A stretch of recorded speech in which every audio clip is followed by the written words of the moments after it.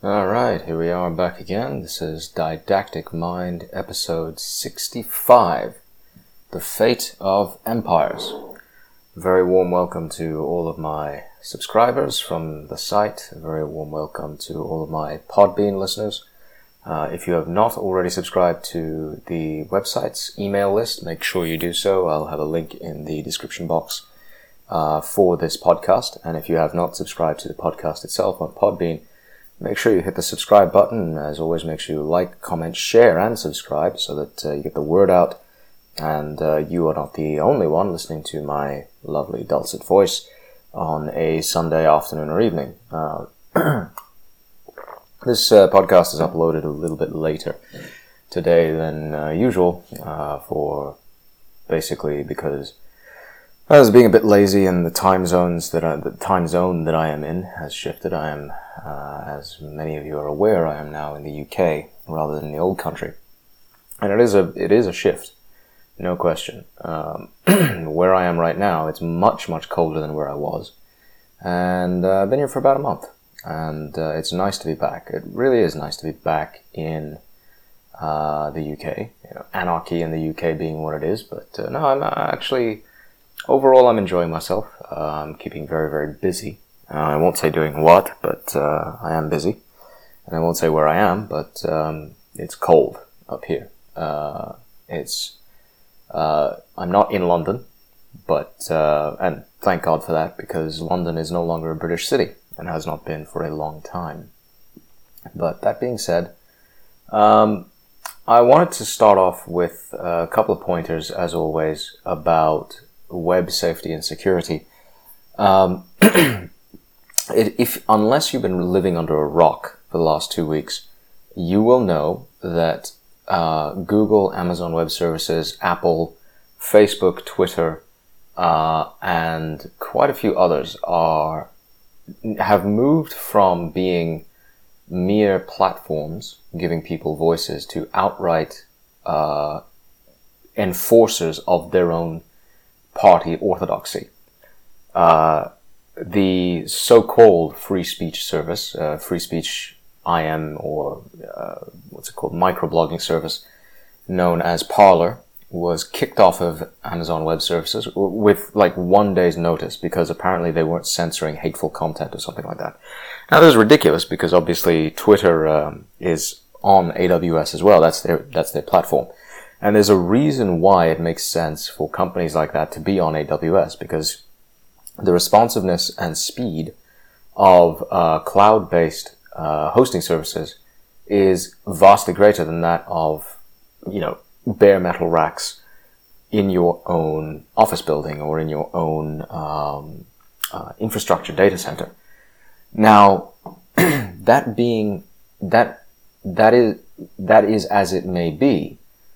But when you're dealing with a bunch of deeply left-wing SJWs buried deep within the hierarchies of all of these major tech companies, Amazon, Twitter, Facebook, Google, Apple, all of them have been heavily infiltrated and converged by these people who are genuinely evil. I mean, I'm not just saying that in a hyperbolic sense. These people believe that they are good, but do things that are truly evil. They believe that they are so good that they have the moral right and the authority to tell you what to think. And we have a word for people like those. They're called authoritarians. In more extreme scenarios, they're called totalitarians. These are the people who believe that they have every right to rewrite history to suit their own narratives. The last person who did that most effectively was Stalin. He's best known for that, but he's not the only one. Mao, Pol Pot, and other left-wing communist dictators have done exactly the same thing. They excised things from history that they didn't like, they tried to destroy the past, and they tried to control the present and therefore the future by doing that. Well, that's exactly what the big tech titans are doing. So if you are still using these platforms, you are a fool. And you deserve no sympathy whatsoever if you continue to use things like Twitter, Facebook, and other such left-wing converged sharing services for as the basis of your business or in order to get your message out to people. You need to be building your own platforms. Now, I have shown you how to do that. There's a post of mine called Protect Yourself from Big Tech, which outlines it. I have that exact post linked in the description box, so make sure you read through it and you understand it. It's not enough just to get rid of any connection to Facebook or Twitter, obviously. We don't yet have real alternatives to Gmail or, well, we do. I mean, Proton Mail is very good, actually. But its free account gives you only 50 megabytes of space. Well, break away from the cult of free. Stop pretending that everything can be done for free. Start doing things. Start paying for proper services. If you want an email account that will link up to everything and will provide you with unlimited functionality, get your own hosting package, shared hosting for WordPress. A2 Hosting has some great deals. I'll have the link in the description box there as well. And again, it's in the Big Tech post, where you can get yourself a domain name, a website, and unlimited email accounts, with unlimited storage for about the cost of a cup of coffee every month. It's cheap. It's really not that bad once you look into it. So you're not stuck dealing with these people who feed off of your data. I mean, Google is using you as the product. That's a fact. If it's free, then you are the product. Make sure you switch over to Brave browser, which doesn't track you. Make sure you start using DuckDuckGo instead of Google for all of your web searches. Make sure that you are surfing the web using a VPN. Make sure that you're using Surfshark. Surfshark is a great VPN. I think it's easily the best value VPN service out there. It doesn't have the most servers. It's, I think, second ranked in terms of server numbers. But it is a very, very, very good VPN. It'll give you privacy and a very fast internet access no matter where you are in the world. And it will protect your identity, your IP address from people around you. Again, I will perform an experiment for you. I am currently using a VPN. And here is my exact VPN address. If I wanted to trace the IP, I can do so. So here is my exact VPN address right now. My IP address right now is 176.107.185.132. And if you were to try to trace that, you would find that I am located apparently somewhere in Kiev. That's where I'm supposed to be right now, according to my IP address. I'm not there. I'm nowhere close to that. As I said at the beginning of this podcast, I'm nowhere close to where my IP address says I'm supposed to be. And whenever I post, whenever I upload a new podcast or a new, anything pretty much, I send an email, I will do so through a VPN connection so that my IP address cannot be traced back to me. This is the basic bare minimum security feature that you must be using right now. So make sure you get a 2-year subscription to Surfshark. It's like $2.50 a month. It's very cheap. Again, cost of a cup of coffee every month. And you will have significant, not 100% guarantee, but significant protection against big tech. You can make a lot of these changes for very little to no money. And the changes will make a world of difference. They will destroy big tech's stranglehold over you and your data. They can't use it against you anymore. So stop letting them. Stop letting them. Google uses you as its main source of revenue. I mean, last time I checked, and it was a while ago, well over 80% of their revenues still come from their search engine. They're incredibly vulnerable with respect to search. It's their bread and butter, and the moment you deny them that right, they lose money. And, I mean, the backlash is already beginning around the world. Australia is threatening to fine Google for using proprietary news feeds without permission. And Google is retaliating by saying, if you start making us pay for these news feeds, we're going to cut off search services in these parts of the world. And the Australians like, do your worst. Now, I don't like Australia's government very much for a number of reasons. Most recently because the Australian government has decided to imprison millions of its own people under house arrest. But in this respect, at least, I agree with them completely. Australia may well be a police state, which it is, but at least they understand, or are beginning to understand now, what the Chinese and the Russians have understood for years, which is that it is a really, really dumb idea to let these predatory big tech companies into your home turf, because they will do everything they can to exploit you. You personally. As an individual, living, breathing human being, they will do their best to exploit you. So don't let them. So that's the sales pitch out of the way. Make sure you get Surfshark. Make sure you get A2 hosting. Make sure you decouple yourself from big tech. Eventually, someday, I hope, I will have a guide that lays out comprehensively how to detach yourself from big tech completely. And I do mean completely. I mean, you can get rid of Microsoft too, if you want. And you can stop using their horrible, atrocious Windows product. You can use Linux. I mean, I do everything on Linux except play games. If I could run the Master Chief Collection from Steam, via a Steam layer on my Linux PC, I would just get rid of my Windows partition and reclaim like 150 gigabytes worth of space. I'd gladly do that. I can't do that right now. It's not 100%. But it'll get there over time. I think it will get there. So anyway, I want to talk about the end of empires, the fate of empires. And the reason I want to talk about that is because of what happened this week. Now, let's be honest, there's no getting past this. I was wrong. I was completely and totally wrong.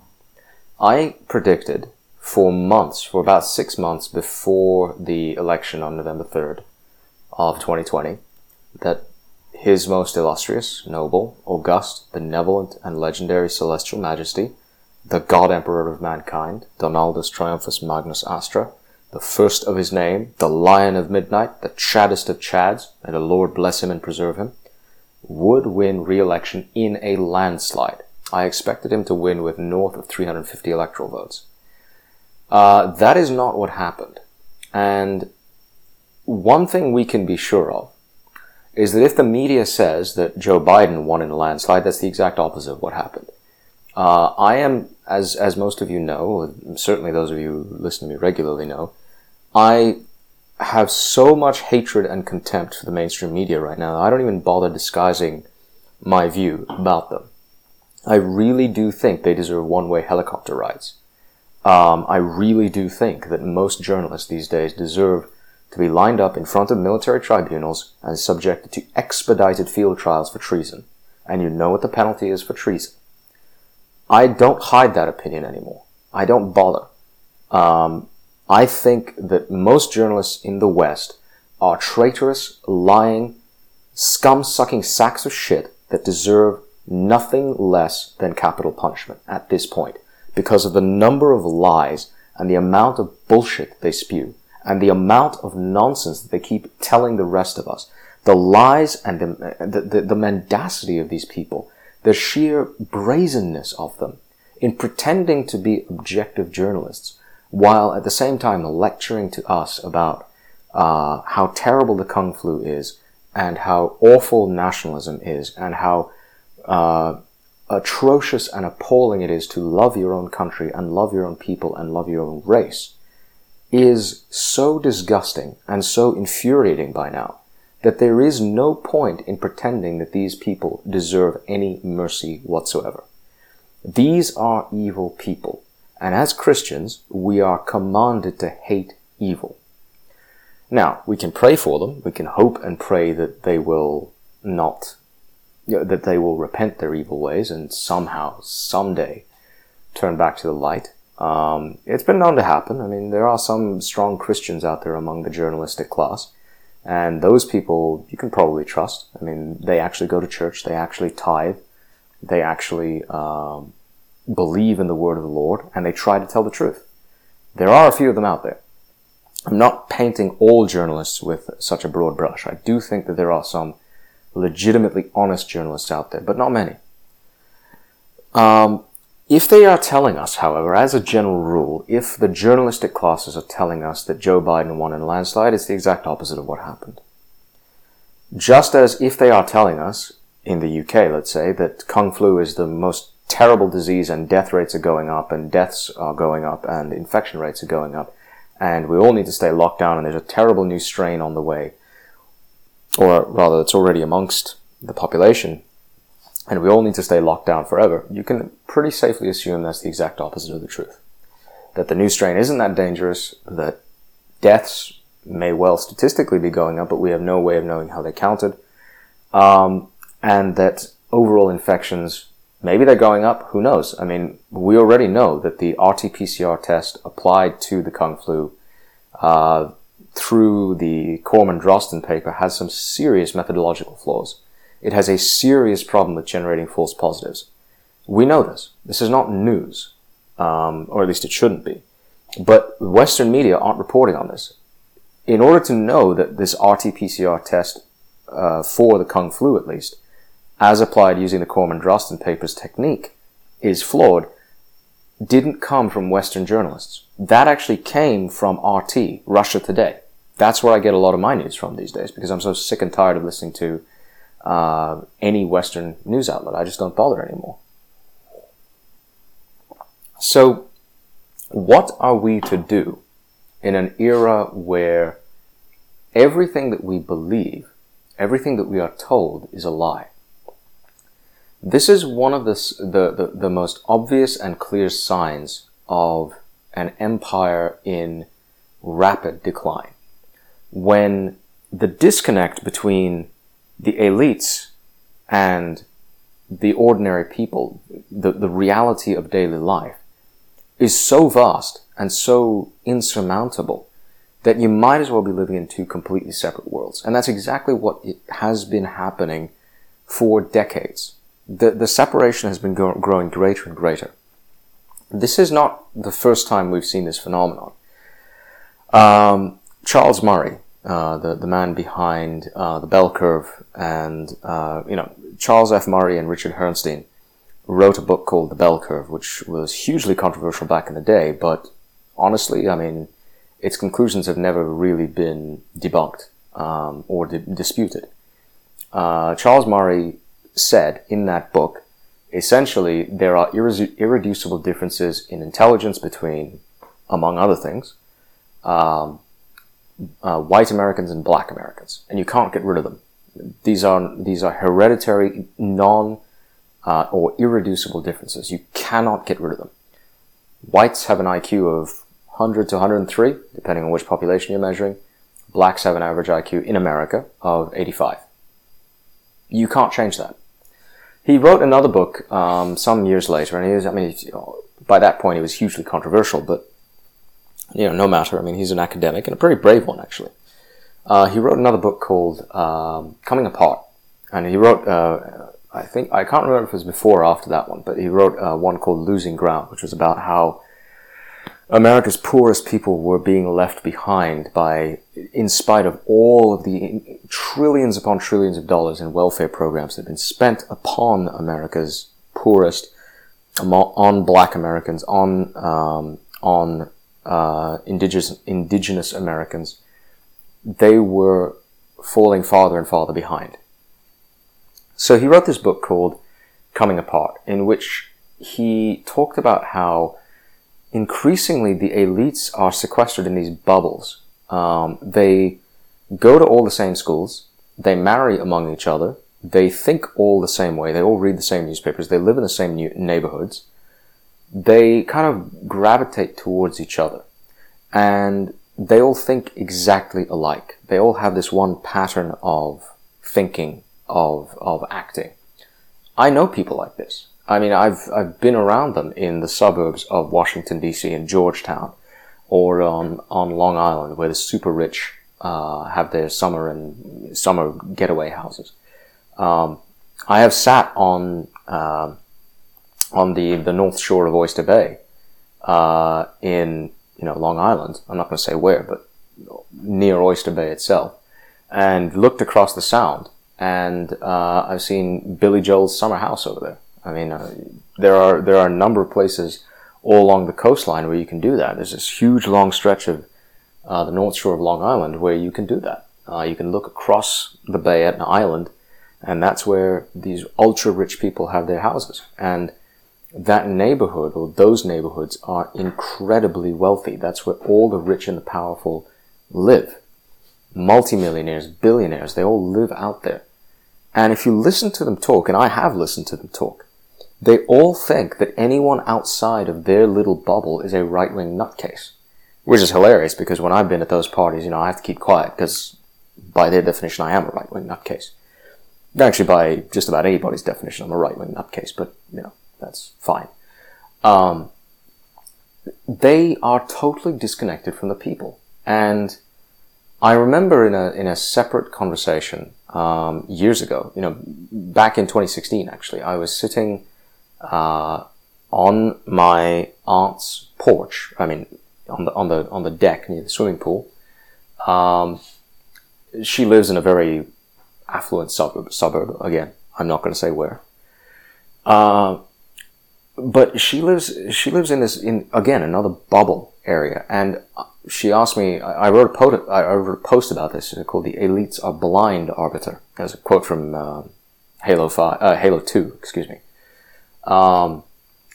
In which she was kind of needling me. She was like, "Who would you vote for if you were voting?" And I was like, so, she really wanted to get a rise out of me. I was enjoying the sunshine because it was a beautiful June day. I was just like, oh, this is the life. I was sitting back, leaning back with my glasses on, sunglasses, just enjoying the sunshine. And I was like, okay, fine. You know what? If you're gonna try to poke the bear's gonna respond. So I turned to her and I said, I would vote for Donald Trump. And that was the end of it. That sparked off an hour and a half of furious discussion where I had my aunt, my uncle, and to some extent my cousin all attacking me and saying, how can you possibly vote for this reprobate, this lunatic, this idiot, this moron, this unhinged psychopath? And I'm sitting there going, you guys do realize who he represents. You do realize that he represents the ordinary people that you all no longer see. Well, that's the reality that you see around the Western world. Now in the United States, we are watching the disintegration of a once united nation. And it was never really one nation. That's the thing. That's what most people don't realize. All the way from the beginning, with the 13 colonies, it was actually 13 separate confederations of tribes that came together under one banner, under the belief, as it turned out, mistaken and misguided belief, that the United States of America would permit maximum freedom compatible with law and order. That has not happened. That dream died with the war between the states. Most people don't realize this. The war between the states was not a war over slavery. Not really. Slavery was certainly one of the driving issues, but it wasn't really the core of the problem. The core of the problem was states' rights. The southern states felt all along that their rights were neglected and that their way of life was disrespected by the North. If you actually look, ignore the rhetoric, and you actually look at the Constitution adopted by the Southern Confederacy, the similarities between it and the original Constitution with the Bill of Rights, adopted by the entire USA as a whole in the 1780s, in the late 1780s, early 1790s, is astonishing. Their president was limited strictly to 1 6-year term.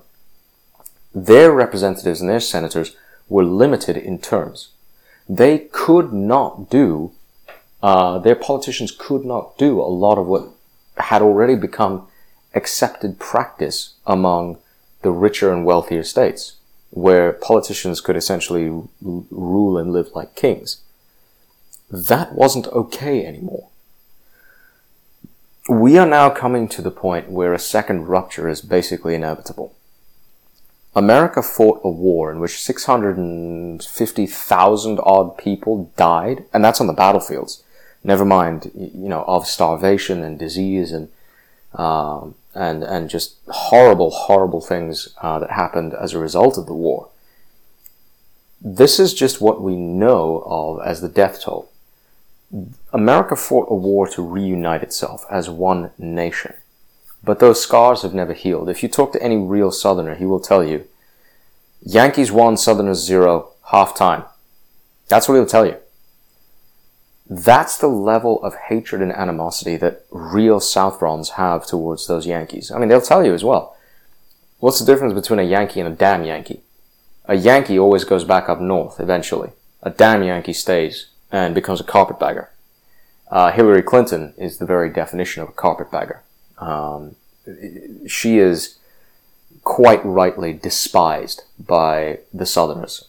They can't stand her. And again, I really can't blame them. So, what are we looking at in America right now? The results of that election could not be more clear. America is now a country where a vote no longer matters.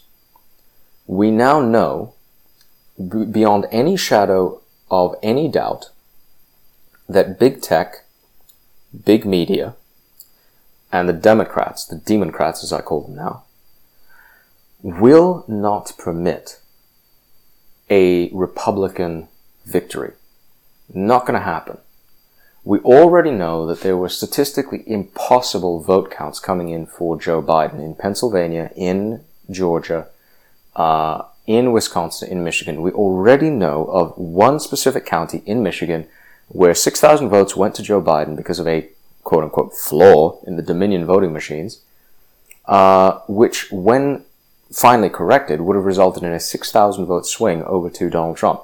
That 12,000 vote difference would have led to a 1,207 thereabouts vote gap between Biden and Trump, and that's before recounts, just because of an error in one county. And that one county, the error in that one voting machine, cost Donald Trump a state that he won handily in 2016. Now, you can argue, and I would agree with you, that Trump lost the election because he ignored white men who were his primary voting base in 2016. That is true, to an extent. It is absolutely true to a very large extent that Donald Trump, well, that's a contradiction in terms, isn't it? It is true to a very large extent. You can't have an absolute truth that is true to an extent. That's stupid. That's bad English. My bad. It is true to a considerable extent that Donald Trump pandered to blacks, Hispanics, and others. Let's be clear about something. Black America has very, very visibly separated itself from white America. It doesn't want to be part of the same country. Black America no longer considers itself to be bound by the same rules as white people are. So they should just let them go. Just tell them to go. If they want their own country, good. Let them set it up. Give them land. Give them whatever they look for, a few $100 billion in seed money, and just tell them, okay, build your own country. Goodbye. But don't come crying to us when it fails, which it inevitably will. Asian Americans vote Democrat in unbelievable numbers. I mean, Donald Trump made so many outreach efforts to Indian Americans, and which is weird because he's been actually incredibly effective at stopping Indian Americans or Indians from coming into America, and that's a good thing, by the way. That's a very good thing. America does not need more Hindus. It does not need more Indians. I know. I mean, I've dealt with them for many years. Indians are wonderful people. They're very productive and hardworking in their own country. But they're not Americans. They never were. They never will be. So stop pretending that they will be. The Asian Americans, of course, tend to be the highest earning and highest, most successful group in terms of wealth and income in the United States. They live in these segregated bubbles, which by definition they put themselves there. That's not to say all Indians or all Pakistanis or all Asians who come to the US are highly successful. They're not. If you go to the town of Jamaica, basically the small city of Jamaica in Queens. You'll see what I mean. That's a heavily black and Asian neighborhood. And it's not a nice place to be. You don't want to spend time there. Whereas if you go to, what's it called? Is it Bayside? I forget exactly what it's called. But it's a very, very nice neighborhood in Brooklyn, where if you go there, it's majority white and Asian. Really nice place. Just one neighborhood or whatever, one I forget what it's called. Not borough, but one. It's a neighborhood over from that area. Is a very, it's like an 80% black neighborhood. It's horrible. It's an awful place to be. This is the reality of America. It's segregating itself into various little armed camps almost. These are all the symptoms of a dying empire. John Glubb, Pasha Glubb, wrote about this in a book called The Fate of Empires. And actually, he's not the only one to write a book with that title. There's also, I think, Arthur Hubbard. Arthur Hubbard. I've got it somewhere on my Kindle reading list. I'll have the various books linked in the description box, so you can go look them up yourself later on. But all of these are signs of a disintegrating empire. You have a military that cannot fight. The US military has not actually won a war outright since World War II. And this is going to offend a lot of Americans, but, suck it up. America and the West did not win World War II. Not really. Not in the European theater, anyway. In the Pacific theater, yes, absolutely. Not in the European theater. You know who really won World War II? The Russians. They lost 20 million of their own people, slaughtered and starved and brutalized and frozen in the war in the East because of Germany. They lost more than any other nation in World War II. They stopped the Germans cold. They sacrificed with their blood, and every inch of ground that they lost, they took back and then some. The Russians won the Second World War, and they know it.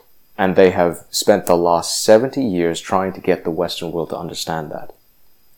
The West doesn't want to. Like, okay, fine. I mean, what are you going to do? But the reality is that the Russians bled Germany dry on the Eastern Front. The gut punch through Italy into Germany's southern flank and the invasion of Normandy were very, very helpful, no question. I mean, they accomplished a great deal. But the true reason why the West won World War II is because of Russia. Now, ever since then, America's military has failed to win any single war in which it has fought. Like real war. I'm talking not just, relatively small-scale military engagements, like in Grenada and in Panama, or even Gulf War I. I mean, Gulf War I was not a victory, outright victory. It did not result in the destruction of Saddam Hussein's regime. It was an incredibly effective show of military power, but it did not result in outright victory. It resulted in America basically saying we won and then bringing its troops home. That's fine. I mean, that's good. America didn't get bogged down in impossible nation-building exercises. But every single time America has gone to war against anybody in the last 75 years, it has made catastrophic error after stupid mistake, resulting in either a stalemate or a massive loss that America has since tried to spin into some sort of strategic victory. The really dumb one, I mean, like by far the stupidest one of the last 25 years was the bombing of Kosovo. I mean, I have lived in America for 12 years. I have lived in Russia for over a year. I love both peoples. I truly do. I am extremely fond of Russians. I adore their culture and their aesthetic sense, their dark, fatalistic sense of humor, their ruggedness, the character deep in their souls. These are wonderful, wonderful people. I love the Russians. I can't say enough good things about them. And I love Americans, especially white Americans. I love being around Americans. Most of the rest of the world find Americans really annoying. I don't. To me, America gave me almost everything. I feel a tremendous debt of gratitude toward America and Americans. And I feel as though I received this incredible gift to go to America and live there in peace, in prosperity. Nobody bothered me. People didn't treat me any differently because of my skin color or my accent or my background. I was accepted, and people treated me just as really, really nicely and really well. So I have nothing against Americans myself. A lot of Europeans do for some irrational reason, but I don't. But I can't think of anything dumber than Americans bombing Christian Serbs to defend Albanian Muslims. I mean, that one event, more than anything else, destroyed about 20 years worth of built-up goodwill on the part of the Russians towards America. The Russians really, really hated America after that. And that distrust and mistrust has remained ever since. The Russians do not see America as an ally, and it didn't have to be this way. It did not have to be like this. The Russians have seen their empire collapse. They understand that empires are the undoing of nations. They see America going down that exact same road, and they're like, what the hell are you people doing? Why are you doing this? So, if we look at what America is today, in a lot of ways we're looking at a parallel of what happened to the Soviet Union towards the end of the 1980s. The Soviet Union basically ran out of money, ran out of food, ran out of markets, and ran out of support to prop up their failing economy. They realized that reform was desperately needed, but no amount of incremental reform could fix their system. In a lot of ways, this is parallel to the American experience, except America has a very different situation.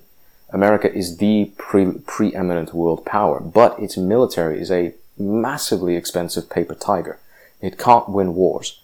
Its carrier fleets are useless now that the Russians and the Chinese have hypersonic missiles that come from, straight down through the atmosphere, come straight down at unbelievable speeds, and can wipe out entire carrier fleets. You can't defend against that.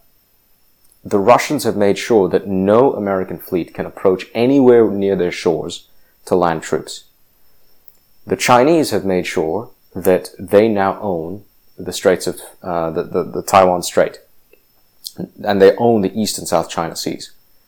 They know that they are dealing with a weak puppet president, fake president actually, he's not even the real president.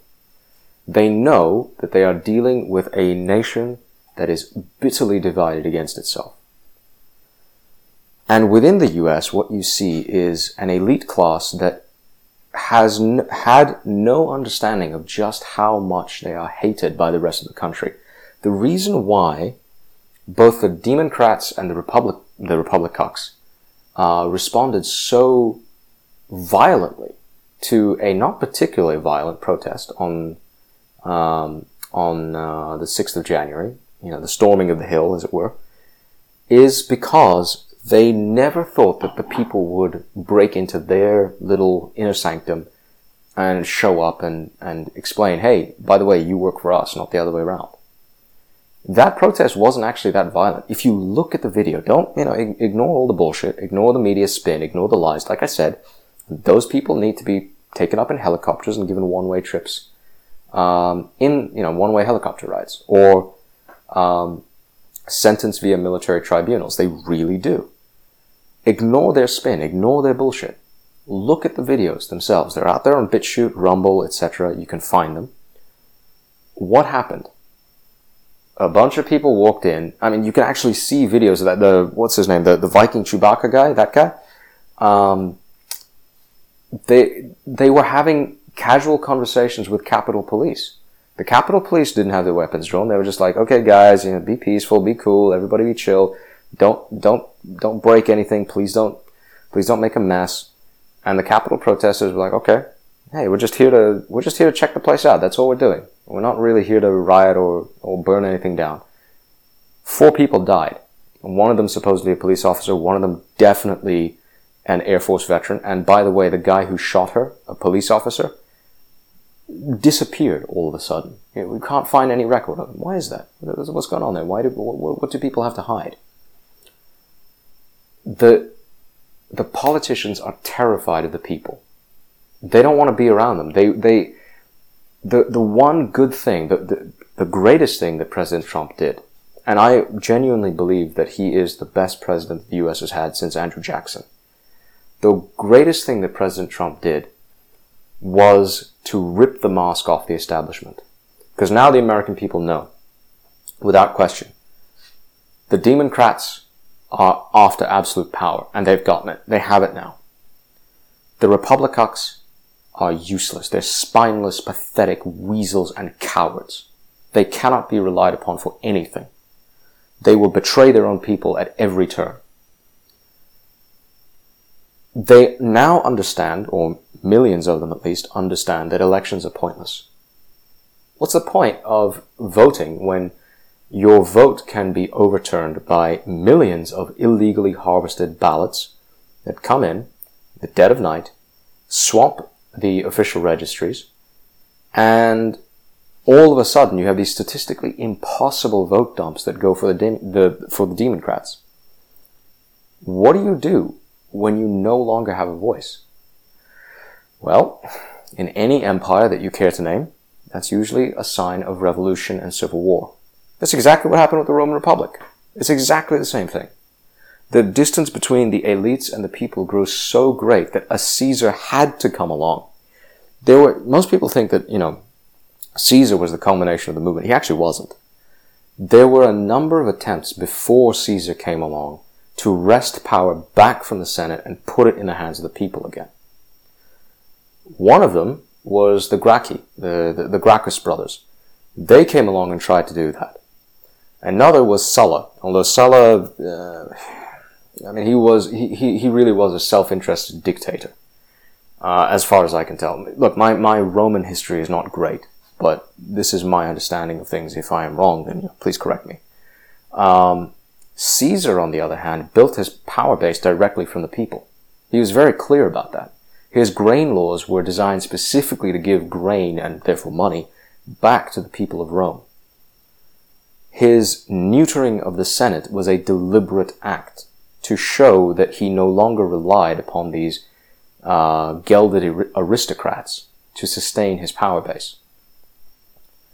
The empire came about as a result of ruptures between the ruling class and the ruled, as it were.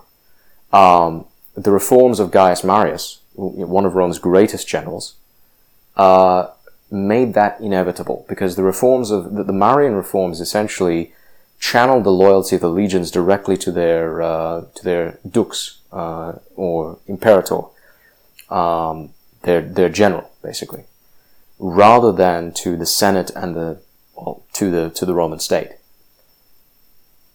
That is the situation we find ourselves in right now. The American military was supposed to be the last resort, the last check, the last balance against overweening tyrannical power. They failed in their duty. Now, I don't know exactly why. I don't know, but I have it on fairly good authority that this is the reason why. I'm not going to say who told me this. I'm not going to say who told him or her that. But apparently this comes from a source somewhere within the vast hierarchy of government. I have no idea where. I'm not going to waste my time speculating. But this is fairly common knowledge by this point, actually. Basically what happened was Trump, the God Emperor, went to the generals and the admirals and held a war council in the White House and said, we need to use the military to overturn this thing. And all of them basically said, no, we're not doing that. Now, was that correct for them to do so? No, it wasn't. Because their commander-in-chief is their commander-in-chief. He's supposed to be the one telling them what to do. They're not supposed to be telling him what to do. But here's the problem. most of the top rank and file within the military today is a product of Obama's very deliberate gelding of the military top brass. The people who rose to the positions of admiral and general from 2009 to 2016 under Barack Hussein Odamas, the light worker, were the political types. They weren't the seasoned warfighters. They weren't the hardened leaders of men. These were the politicians. Every general, every admiral has to be a politician of some kind to get up the ladder. I mean, it's the nature of, climbing that greasy pole. But these were the people who were really good at showing people how green their military bases were, like in terms of CO2 reductions and stuff, or how diverse their platoons and their companies and their brigades were, or how many women they had under uniform, or how much community outreach effort they had done, not how good their troops were at killing people and breaking things. That's the one thing that they ignored. And apparently the five-sided wind tunnel, the Pentagon, the puzzle palace as it's known, is full of these political cretins. These people had access to the same information, many of them, that the God Emperor did. They refused to execute their oaths of office. Or not the oaths of office, but their oaths. To uphold, to protect, preserve, and defend the Constitution of the United States against all enemies, foreign and domestic. They failed. The National Guard might have been able to do something, but it's very unlikely. Because the National Guardsmen were from all 50 states, or, certainly the 48 lower states, and from Puerto Rico. And they were all vetted fairly heavily to make sure that none of them had bad think tendencies, that none of them were these evil right-wing extremists. So between 25 and 65,000, depending on who you ask, I have no idea what the real number is, but it's somewhere in that range. It was a huge range. Troops were stationed in the capital for the inauguration of the fake president. And he is a fake president. I mean, nobody thinks that he's legitimate other than the Democrats. But that's the situation we find ourselves in. At every single possible level, the government failed to act, to deal with a plainly fraudulent election. Every single level, every single check and balance failed. That is the signature, the clearest possible signature of an empire headed for imminent destruction. You could not be given a clearer sign that an empire is headed for utter and total destruction. When the government that is supposed to safeguard a transfer of power, or in this case a continuation of power, fails to do that. You know what happened in the UK when, pretty much the last time that took place, when the ruler the ruling elites more or less ignored the will of the people? Well, a king lost his head. And the Glorious Revolution was launched, and Oliver Cromwell came to power, and England operated as a very repressive police state throughout his entire life. And it resulted in the return of monarchy afterwards.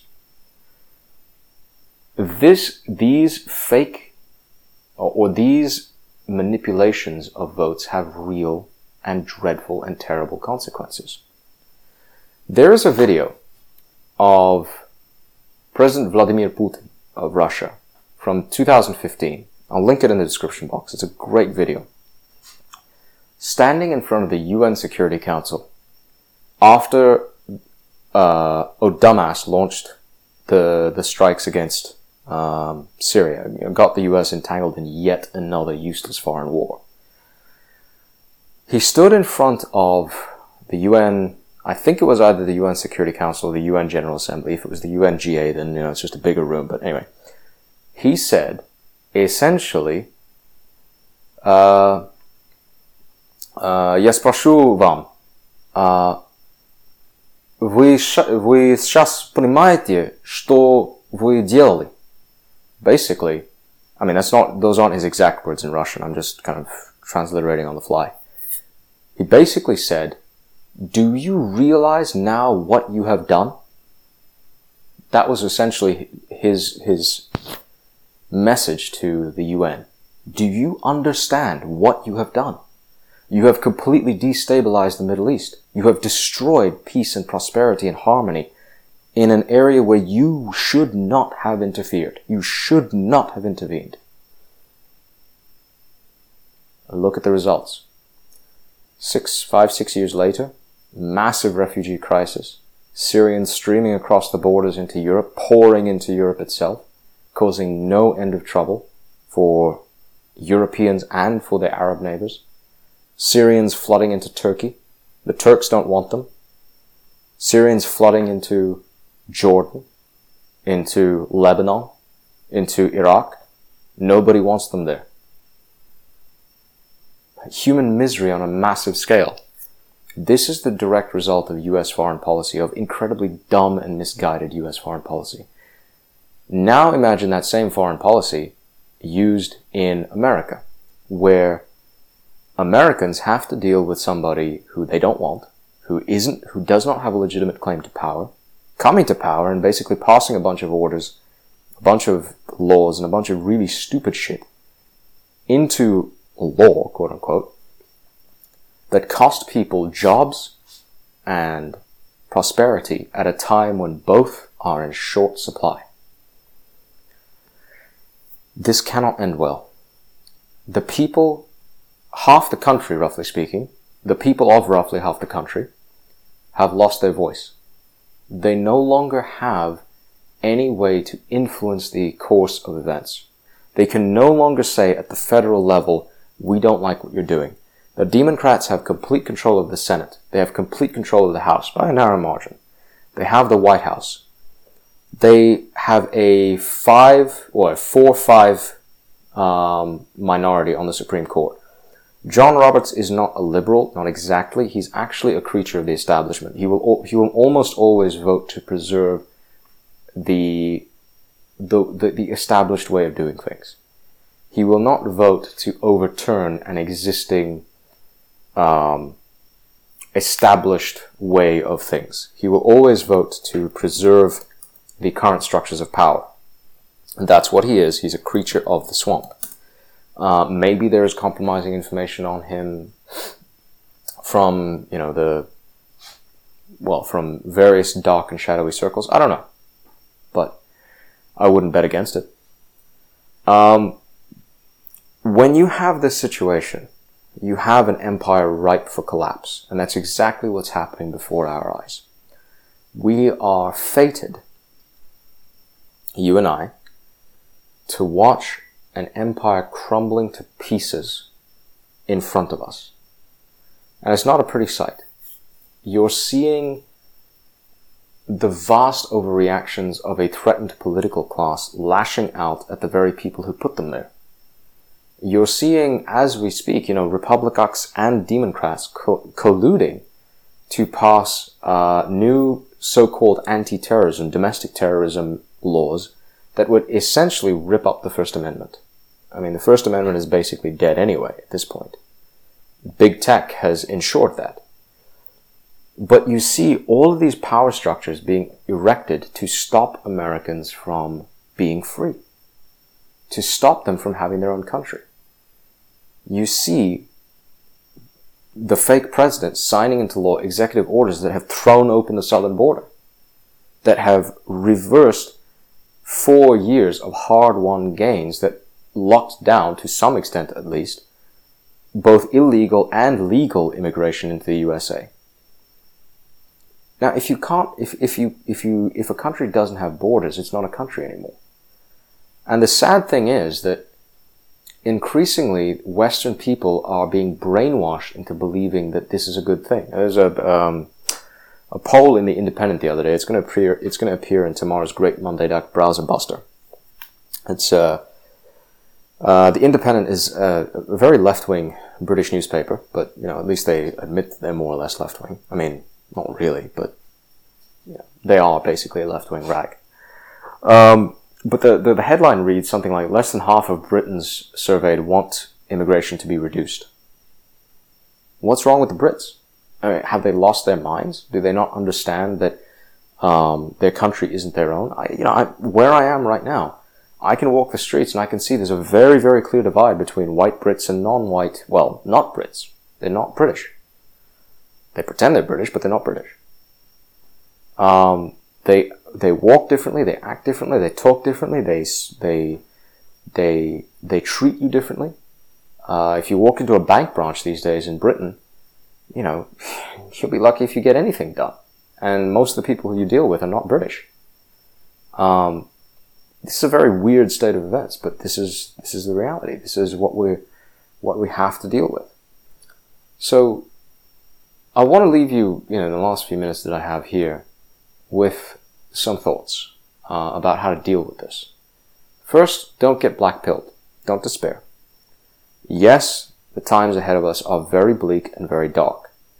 I look with considerable envy upon the wave of success, global economic success of peace and prosperity that my dad's career rode on.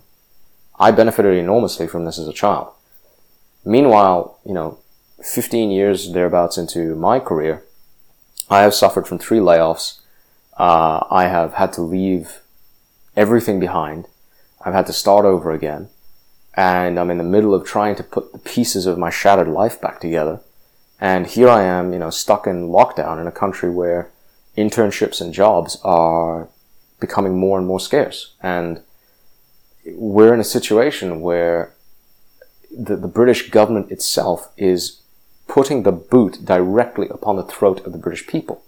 And has shown no signs whatsoever of letting up. Is quite happy to continue to strangle the economy and destroy everything good about the country. But, this is what we have to deal with. So stop wishing it away and start learning how to fight back. I've given you some ideas about how to fight back. Start using them.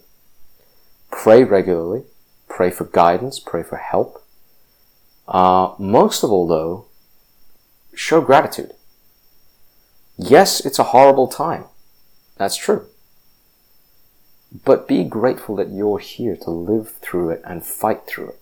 You've been given a chance to show up for battle. That's a wonderful thing. I don't know about you, but I'm happy about it.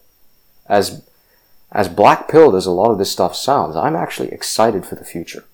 I'm excited to see what comes next because the corrupt establishment, these corrupt old fools, these liars, these hypocrites, these broods of vipers could not meet with destruction fast enough for my liking. I cannot wait for God to rain down His wrath and judgment upon, Gomorrah on the Hudson and Sodom out in Hollywood, in the Hollywood Hills. I can't wait for that to happen. I'm really looking forward to it. But in the meantime, we carry on. So don't let yourself despair. Don't let yourself become too black-pilled. Fight on. Be happy with what you have. Be grateful for what you have, because you have a lot, actually, if you think about it. And don't forget that empires always end. We are living through the end of an imperial life cycle. China is not going to be a successful empire. They aim to be an empire, but they're not going to be. Maybe I'll address that in a future podcast. But anyway, for now, we are at the end of an imperial age. Don't worry too much about what comes next. Just worry about what comes tomorrow for you. Keep your head up. Stay strong. Pray frequently. Be happy for what you have. And we're going to get through this. And we're going to come out the other side being a lot better than our enemies and our opponents on the left who hate themselves and hate God. I'm going to leave it at that. Be sure to like, comment, share, and subscribe. And as always, thank you for listening in. This has been Didactic Mind, episode 65, and this is Didact signing off.